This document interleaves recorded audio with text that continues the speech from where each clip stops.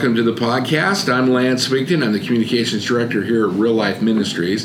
And once again, I'm with my good friend, Jim Putman, who is the Senior Pastor here at Real Life Ministries. Jim, this is a special one. This is a kind of a different topic than we normally handle. Recently, you were on a podcast with Todd Herman, and you were on the topic of the power that Satan has currently in our day-to-day living. Mm-hmm. And that even brought up even more questions. Tell me a little bit about the podcast and what you guys covered, so to give people some context.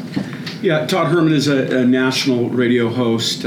He's been on the Rush Limbaugh show. He's done all that kind of thing. He's part of our church, and I was at church camp with the youth kids this year, and I told a story about an experience I had, my wife and I, with a young lady in a youth group years ago, and that led to this conversation, which led to the questions that we're getting about the enemy. So those of you who aren't caught up with that, there's what happened. I told a story about a young girl who started, she's about 17, but she looked like she was about 14, started coming to our youth group, and after coming a few weeks, she asked if she could come to my house and meet Lori and I, and she had some things she felt like she needed to tell me, and she said something that was really interesting. She said, I think you need to hear what happened, where I've been, and decide if you want me at youth group. And I was kind of taken back by that, and I said, there's nothing that would keep you from coming to youth group that I know of. And she said, well, you haven't heard my story yet. So I was pretty intrigued. She came over to my house, and Lori and I met with her. And she had just recently, in the last 3-4 months, gotten out of a mental hospital. And the reason that she had been in a mental hospital is because that's where the police and the family had placed her, because she had been a part of a satanic cult in Boise, and she tried to kill her dad. And so they put her in a mental hospital. And while she was in the mental hospital there, the police were trying to break into this group that she was involved in, and they wanted her to testify. And there were 2 other young girls in the same ward with her that were also a part of this group, and nobody would open up and share. They were all afraid. They were entrenched, committed to their cult. And so the guys who ran the hospital did a little kind of a sting operation. They invited these other 2 girls in, and they have cameras in their offices, and they told these 2 girls that Tammy, this young girl, was going to turn state's evidence. And then he gets a phone call. They kind of played it out, and he left. And he said, I'll be back in a minute. And then they taped these 2 girls conspiring to kill Tammy. And then they brought Tammy in later and showed her the video that these girls were going to kill her, and it forced her hand to turn state's evidence. And so she was involved with a whole bunch of stuff. And she's telling me this story, and through all this, she comes to know Christ. I mean, this is a big experience in the hospital. When she finally got out, realized these people weren't her family. She had been outed. The reason they had done this with Tammy is because she was the one who was teetering the most, and the other 2 weren't. Because they came out with this. And she's telling you and Lori this whole story. This had all happened before. And I'm going, you got to be kidding me. I don't. No, I'm not buying it. Cold right here in Boise. Right. What? And so we have to call her parents and verify all this has happened. And of course, she did really come to Christ, and she became part of our youth group. Well, as time goes on, she had actually introduced her sisters. She had twin sisters that she'd introduced to this stuff earlier, and now she's been with us for a year. Her sister, she tried to get her sisters out. Her sisters have become entrenched. Then now her sisters are questioning, and now the parents are sending her to a psychiatrist and psychologists and counselors, and they're working with the police. And so this one of the twin girls is having really emotional problems, can't sleep, scared. Not Tammy. Not Tammy, her younger sister. Yeah. She becomes concerned, her parents become concerned. By then we've gotten to know the kids, the family. We started having these twin girls as they got out of this thing, plugged into the youth group now as they've become old enough, and we're spending time with them. And one day, the mom calls and says, "Hey, they want the police want to work with the psychiatrist to do some sort of hypnotism thing with this girl to discover what's underneath there. There's something going on, and he wants to hypnotize her." Now, I don't know nothing about hypnotism. I don't know if it's biblical. I don't know. I'm still questionable on some of it, but yeah, don't even know if it's real. Yeah, at that point, I don't know much about it. But I agree to go. She will go. The little girl will go if I will go with her to do it. Okay. So I get there and meet the counselor. He talks with me for a few minutes, tells me where I'm going to sit, tells me what's going to happen. I'm like, okay. And again, I've never experienced any of this. She comes in, and I pray with her and pray with them. And I don't know where he stands with any of this. You don't care. And so he starts to hypnotize her, and it didn't turn out to be like this lengthy process. Like, he starts this process, and she goes under right away, and then he's got this grumpy look in his face. He's like, "What do we know?" He's not talking. I don't know, and then she's talking. Is she talking? And he's writing down what she's talking. He's talking to her. He's asking her to do things, and then she's responding in ways that he's like, it's troubling him. Oh, I see. And she goes into hypnotism really fast. He starts to describe this safe place that he wants her to create in her mind, and tells her it's impenetrable. And then he says, he asks her to describe what it is, and then he tell me what this safe place is, and she describes a stone table, which then he goes, okay, whoa, that's weird. And I could tell he doesn't like what he's hearing, but he's not telling. I'm just listening. Well, then he starts to ask her questions and dive deeper, and then all of a sudden, at first she's answering, and then she says, "He's coming." And he goes, "Who's coming?" And she says, "He's coming." And he's like, "No, you are in this safe space. We've created this safe space." And she's like, "There's nothing that's safe from him." And she's starting to get scared, right? And then all of a sudden, it isn't her talking anymore. Oh. And you're there. And you're in the room. I'm in the room, and then he brings her out immediately. She wakes up. She doesn't know anything that's gone on. She's like clueless. I'm going, was that real? Except that was not her voice. Yeah. It wasn't this big, scary roar, like they do in the movies. But it definitely wasn't her. And so he asks her she doesn't know anything. "Thank you for being here. Going out to your mom who's waiting in the," and then he starts to unpack what happened. And I'm like super troubled, right? And so I go, okay. That part I get. I go, okay, can I ask you a question? Are you a Christian? Mm-hmm. Because, I want to know how he explained what he just saw. He goes, "Oh yeah, all of us are." And I said, "All of you are?" He goes, "Yeah, all the counselors that work with victims from this cult and the other things." I go, "Really? How did that happen?" He goes, "Let me just tell you the truth. You can use the name of Joseph Smith. We live in the Mormon area. Yeah, right. Boise. You can use the name of Joseph Smith, Buddha, Muhammad. You can use any name you want. There is only one name that causes a demon to shut down, go scared, go away, that deals with a demon. It's the name of Jesus Christ." And I'm like, okay, so you're all Christians. And yeah. And so he's sharing this with me, and then he shows me a bunch of other stuff. And of course, I shared that at the youth group, not trying to freak everybody out, but because people don't understand there really is demonic forces. Mm-hmm. When you travel around the rest of the world and you meet witch doctors and you meet the Buddhists and Hindu priests, and you meet these people, they're way more open to the spiritual realm. But the devil doesn't work the same way everywhere. Mm-hmm. In America, it's been, there is no spiritual realm. Mm-hmm. So the devil plays along in many of the ways. So most people don't know. He's like, I don't care which way I get you. Mm-hmm. False gods, like there are in Hindu, they think they're gods, but they're demons, but they manifest. Mm-hmm. And in fact, if you cast out one of the false gods to a non-believing Hindu, they're mad at you because they worked really hard to get that entity into them. And then you're casting them out because I don't think it's a demon. Right. Right? I mean, but that's the devil works differently in different places of the world. In America, non-spiritual, evolution, materialistic perspective, the devil isn't going to... Yeah, because if he shows who he is, then you're going to run to Jesus if he identifies himself as the devil or the just demon. like these therapists. Yeah.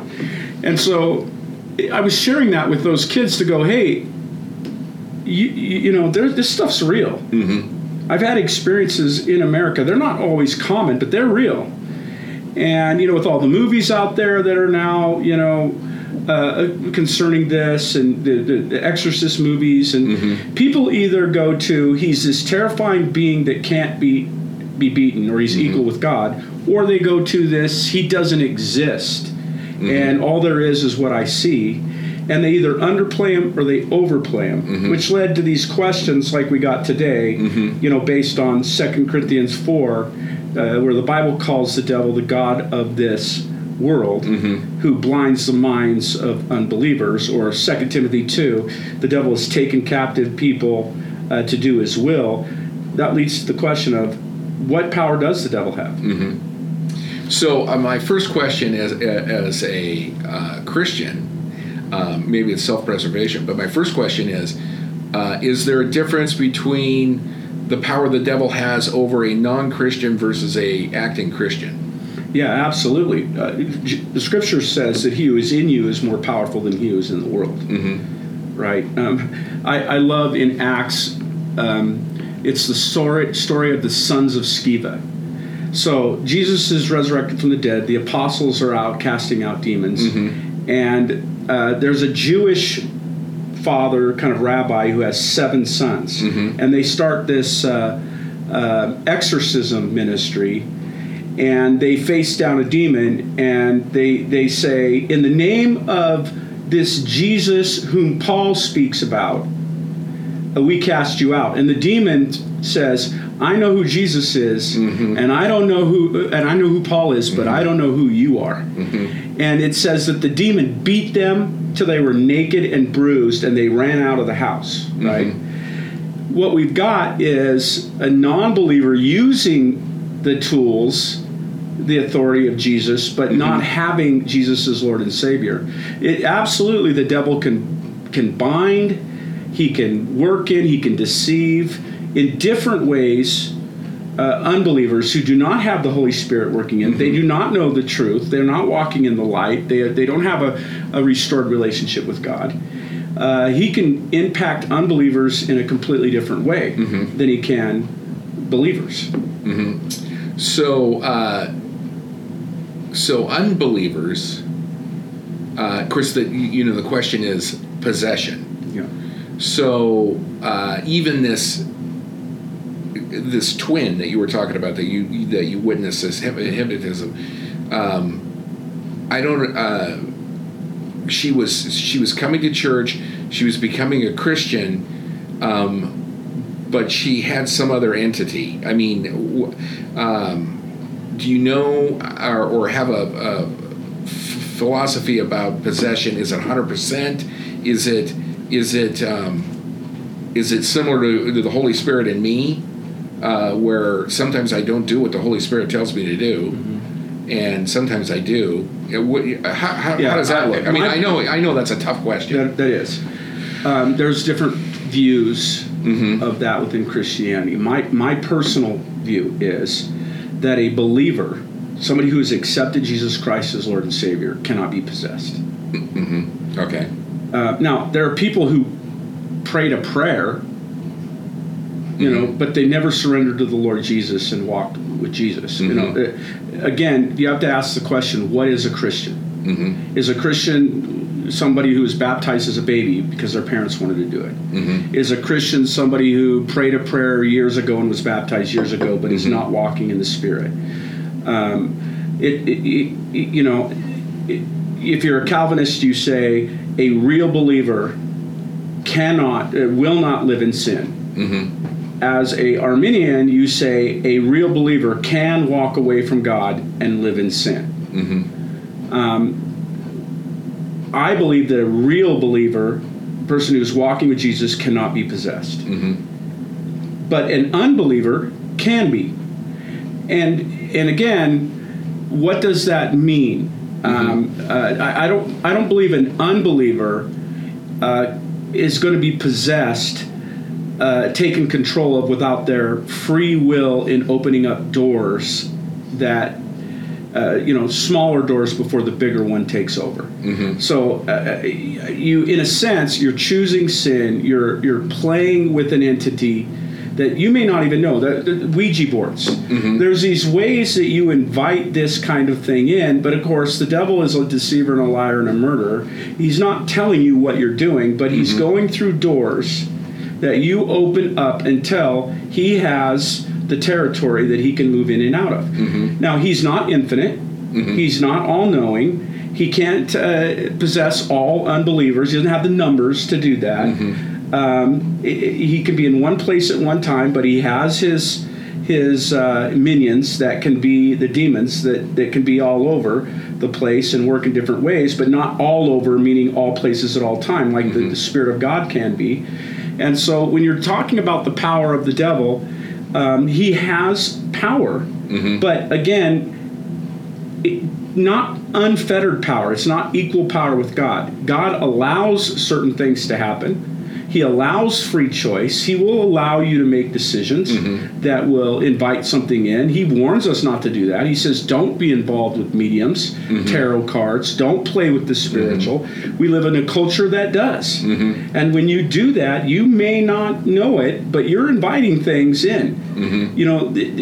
The Ouija board sort of, it's a game they put out there where it's built on the idea that there's a spiritual realm that's neither good nor bad. No, the Bible says there are angels and there are demons.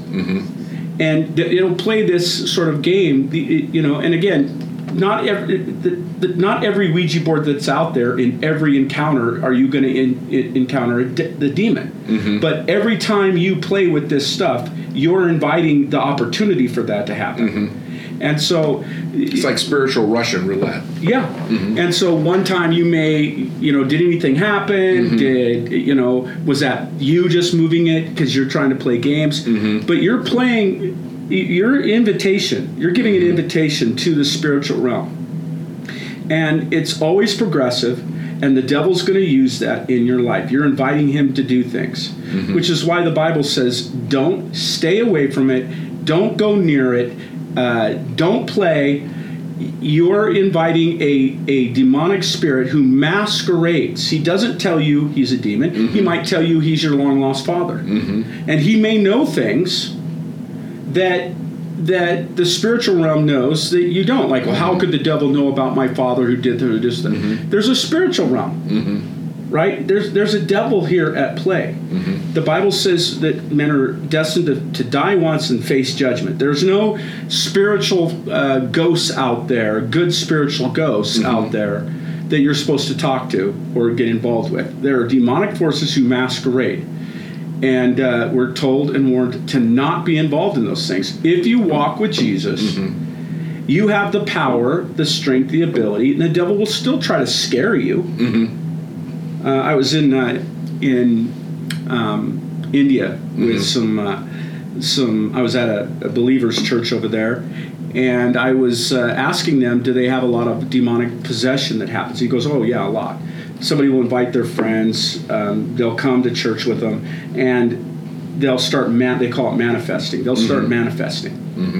And so they've got I go, what do they manifest like? He goes, depends on what. They have, millions of gods. And they have the idols, the chicken god, the snake god, and it'll manifest as the chicken or the god or the snake or whatever. And it'll actually start to act like a snake or act like a chicken, or it's just very strange. And so I said, so when that happens, what do? He said, you say in the name of Jesus Christ, be silent, and you cast them out. And I go, well, what do people do? Sometimes they come to know Jesus. Sometimes they're really mad at you because they worked hard to have that connection with their chicken God, gut. right? Yeah. And I said, well, do you ever like get scared? I mean, is it ever like really scary? And like, you know, and he goes, oh, you Americans watch too much TV. The name of Jesus has a power and authority. And if you're walking with Jesus, you have power and authority. You watch too much TV. And I thought that's hilarious. Now, again, though, you start messing with something and you're not walking with Jesus. It's like you're coming up against a force that you don't go around being flippant. Like, you know, you better be prayed up. You better be walking with Jesus, because the enemy will try to scare you. But he doesn't, in the believer's life, he doesn't have the power to just take you over with you having no choice in the matter. Okay, that brings up another question I have. So when you're talking about gateways, this isn't the question, but you're talking about gateways. You're talking about zodiac, horoscopes, tarot cards. You said Ouija board. I can't think of anything else. Well, these psychics. Yeah, fortune mediums, tellers. Right. And the Bible's really clear that it's condemned. And because these are deceiving spirits, they don't come with an ID card. And you've believed something that isn't true, that some of these things are actually okay. They're good people who have passed on. All those things, if the Bible condemns something, it's because God knows there's two categories. Your loved one is with the Lord if they're a believer, and in what I call the Luke 16 Hades, waiting for judgment. If they're not wandering around in the astral plane. They're not some ascended master, as the channelers tell you. There's so much deception, and God is the one who created the world, sets its limits, knows the truth, and that's why you go to God's word. You do not play around in the spiritual realm. So my question is, I'm in the Christian circles, we talk about Satan's impact a lot. That Satan's really tempting me, for one thing. We talk about setting up a hedge of protection, as if if we don't do that, then we're not protected from Satan.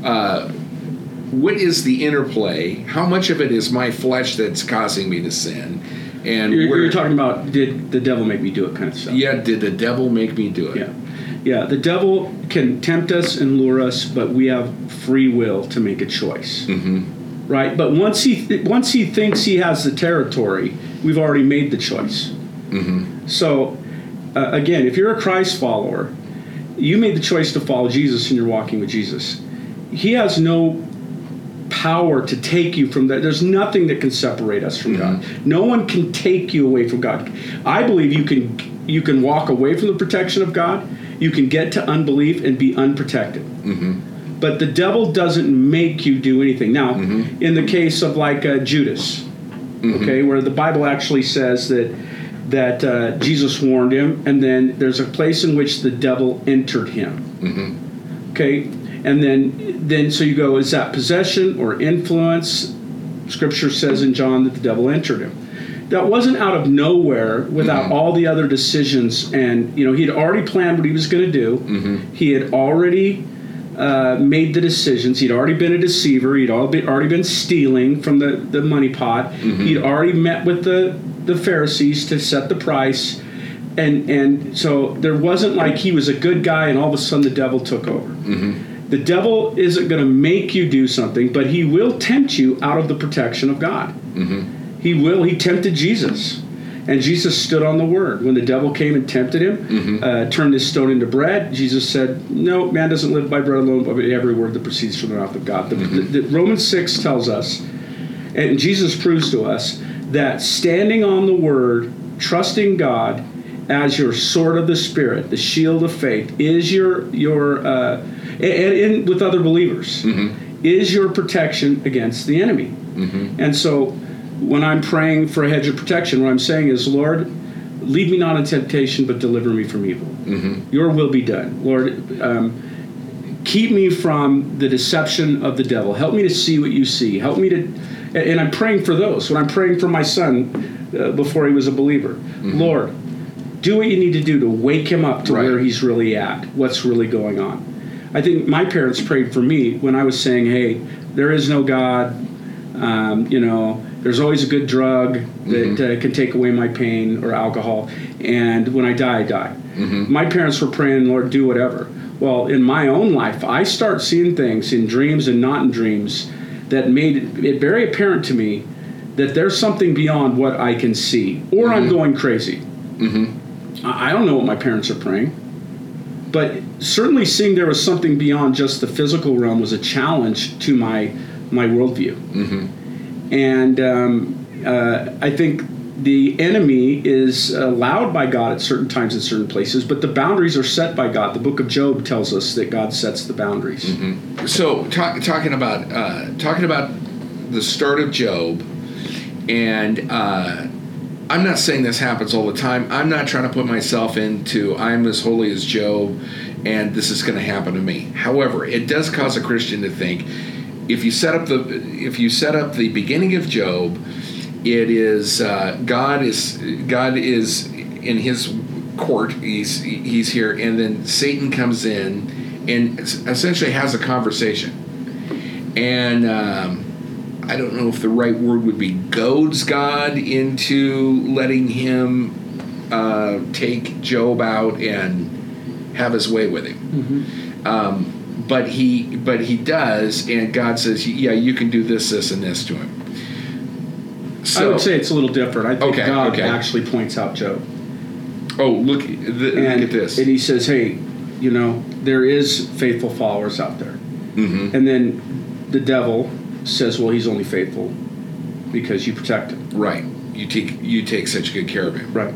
And then that leads the devil, then the devil says, well, I want to do this, and God says there's limits.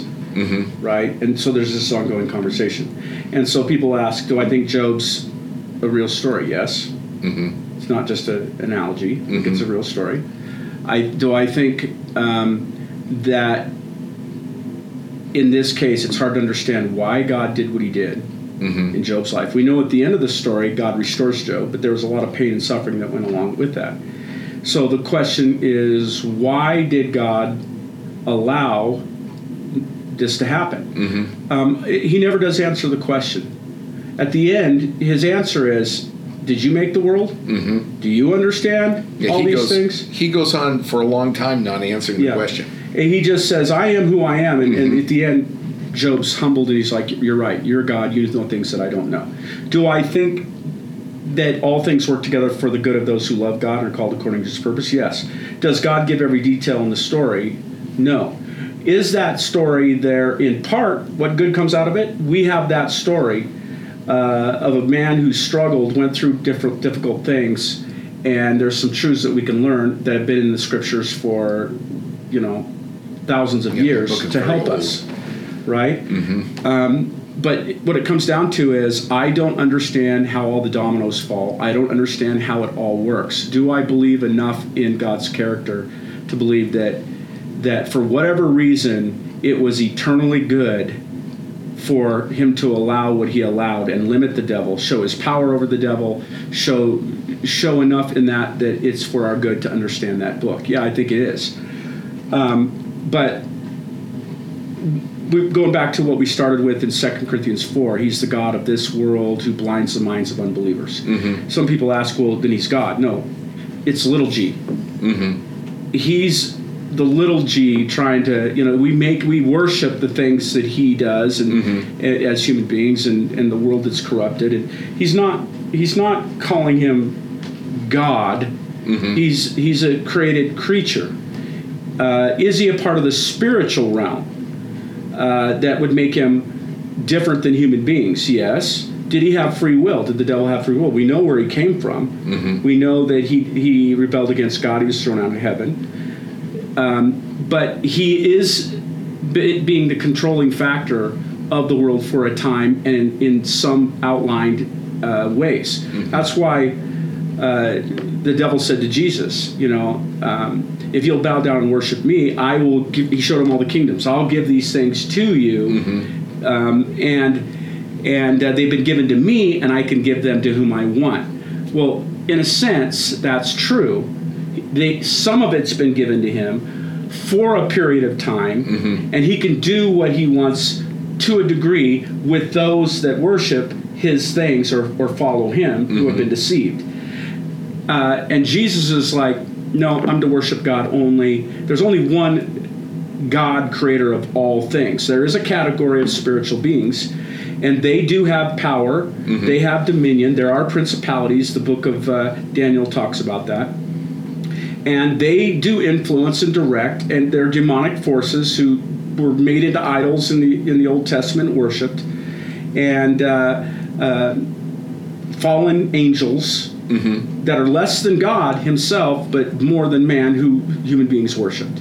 So it's a little g, not the big G in that passage. And they were blinded to an extent, but if you go to Romans chapter 1, it says that they refused to worship the Creator, instead worship the created things. They made a choice, so God gave them over to their delusions. So choice first. Choice. Yeah.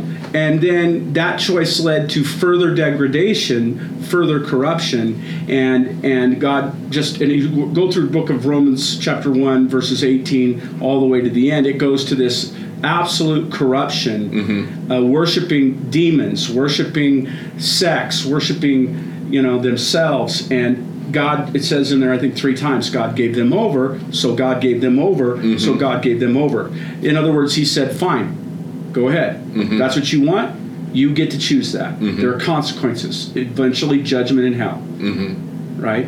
And so we live in a world where God has given free will. Bad things happen. This isn't going to be heaven because people are in it. We've all fallen short of the glory of God. The devil has, for a time, has power within the world, but in the end, Revelation says he's locked away forever. He will, in the new heaven, new earth, he'll be gone. The old order of things is gone. Our sinful nature is gone. But God is going to allow his enemy to work in certain times, in certain ways, with boundaries for a time. And our job is to trust God no matter what happens in our life, no matter what the enemy is allowed to do. Trust him knowing this world isn't all there is. There's something else going on. Not downplay his power and play with him like he's a toy. And not overplay him so that he's equal with God and we walk around in fear all the time. Discipleship is learning, part of discipleship is learning how to deal with the spiritual realm. And too many people are ignorant, therefore they're flippant and arrogant with spiritual things, or they're walking around in terror all the time, not knowing the armor that they've been given by God. And discipleship is the process of helping them understand that. That is a good reminder. Also gives us a lot of peace, but the reminder of we do have free will and what to do with it, and don't walk that way because the end of the journey. I don't want God handing me over. Yeah, the scriptures make it very clear. Resist the devil, and he will flee from you. One quick bonus question I just thought of. In the end times, so when Jesus is on the earth, there's an uptick in demonic activity. The end times, there's an uptick in demonic activity. So this kind of thing, and having a knowledge of what we have the ability to do to protect ourselves and interact with people. Just, kind of the difference that the Bible talks about. These guys didn't have a relationship with Jesus. They knew something about somebody that had a relationship with Jesus, and it didn't end well. That is probably something that we as Christians might need to get into. Here's the truth. Statement. I heard it once. I don't remember where I heard it. You do not win spiritual battles with physical tools. If you don't know how to use spiritual weapons and you're fighting spiritual battles, you are in big trouble.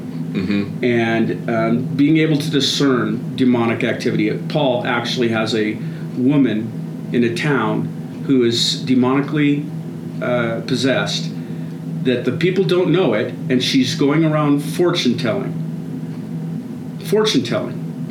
telling people what's going to happen. And she's making money at it. And now she's following around Paul and declaring, this guy speaks for God, listen to him. And Paul turns around and rebukes the devil and casts out the demon. Of course, they get really upset with him, put him in jail, because that was their way of making money through her. Yeah. Why was the devil working through a woman to go around saying, this guy speaks for the Son of God, listen to him? To win the trust of everyone? Yep, because when Paul leaves, now he's infiltrated that group.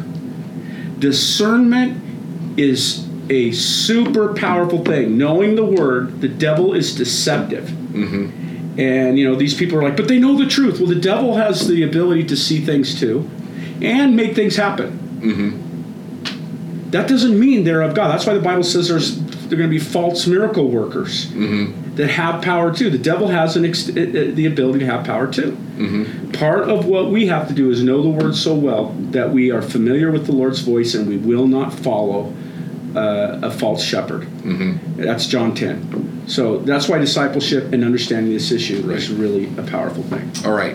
Thanks for answering the bonus question, and thanks for your time today, Jim. Yep.